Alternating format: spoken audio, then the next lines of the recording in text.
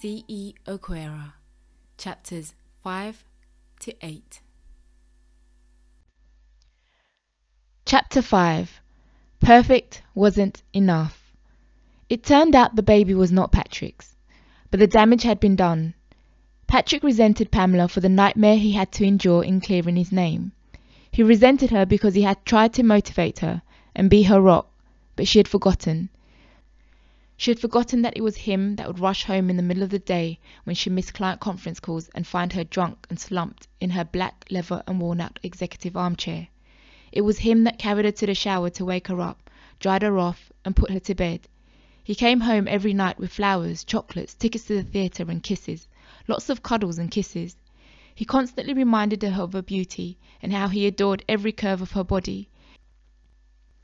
He was a loving husband who only ever wanted it to be just the two of them. But that wasn't enough for her. She needed the praise of others and constant opportunities for her virtue signalling. He'd been the perfect husband, but perfect wasn't enough. Pamela didn't care that the baby was not Patrick's.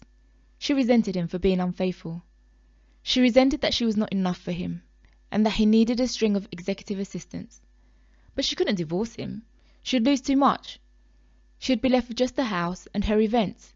There were no children, so the parting of ways would be simple, with no ongoing support.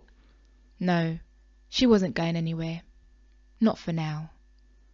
She needed to plan this properly, execute it well, and then move on. She was still young, still beautiful, and well connected. She began plotting her way out with more than just the house. It wasn't fair that she would get meagre portions when she had been so accommodating to Patrick and his ego. It was she that he would practice speeches in front of, and she would correct him, clap for him, and reassure him.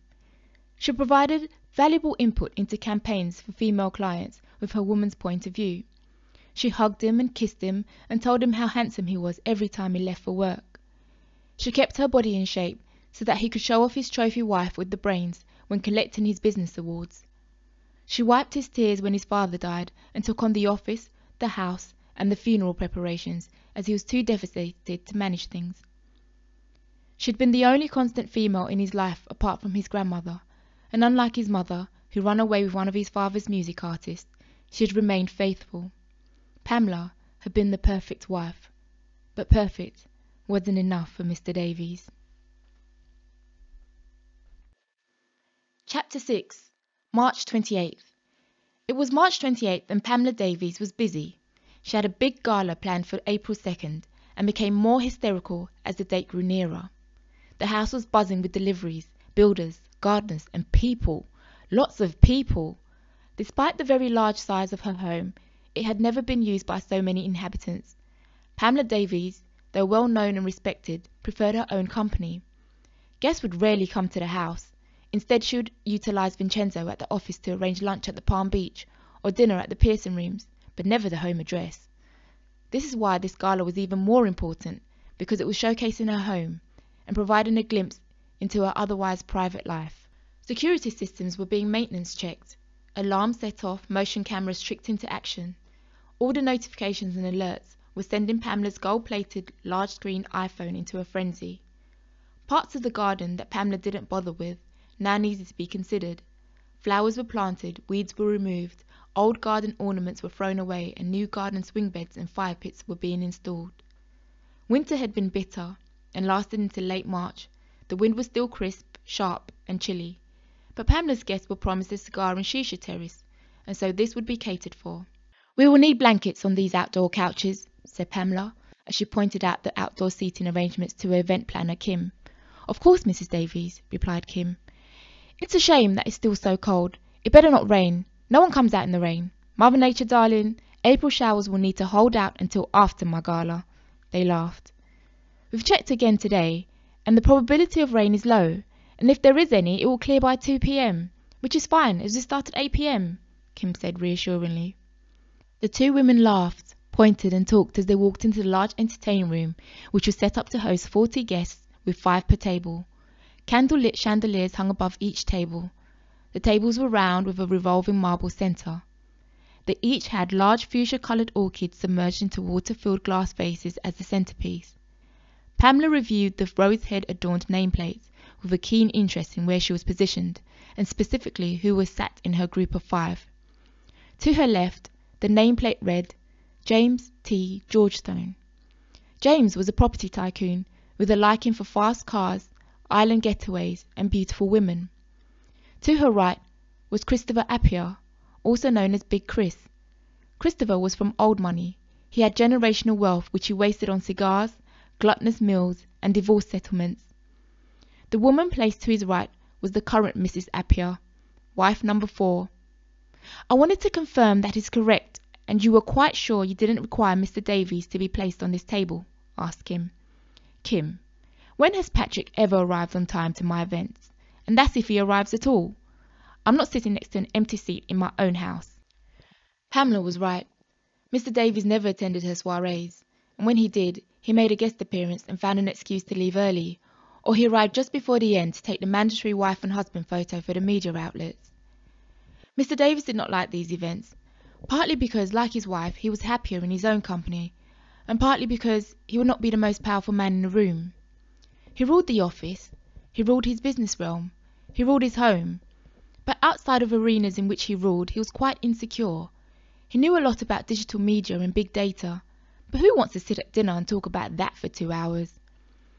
Patrick wasn't very charismatic and got away in social situations by using his good looks, his style, his swagger, his athletic silhouette, and his aura of power. In a room full of powerful rich men, Patrick felt that good looks and style was second place. He didn't like anything other than first place. So his ego and insecurities would not allow him to attend his wife's events, not at least until the dinner and conversation part was over with. Dancing and taking photos and short greetings while edging towards the exits he could do. Chapter 7. The Business Trip. Fontaine! Yelled Mr. Davies from the doorway of his executive office at Pacific Rose HQ. Ella, who was swiping through shoe options on a red Python leather-backed iPhone with the girls from finance, got up from her desk and walked into Mr. Davies's office. The office was a considerable size, with a floor-to-ceiling glass sliding door that let in a lot of light from the south-facing terrace.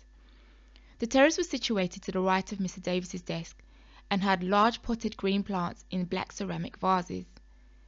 There was an oak wooden bench on the terrace that was frequently used by clients, such as Big Chris, who would smoke his cigar as he detailed his requirements. The terrace was overlooked by the Icon Peninsula, a newly built hotel that housed both guests and residents. It was currently the city's most expensive apartment block.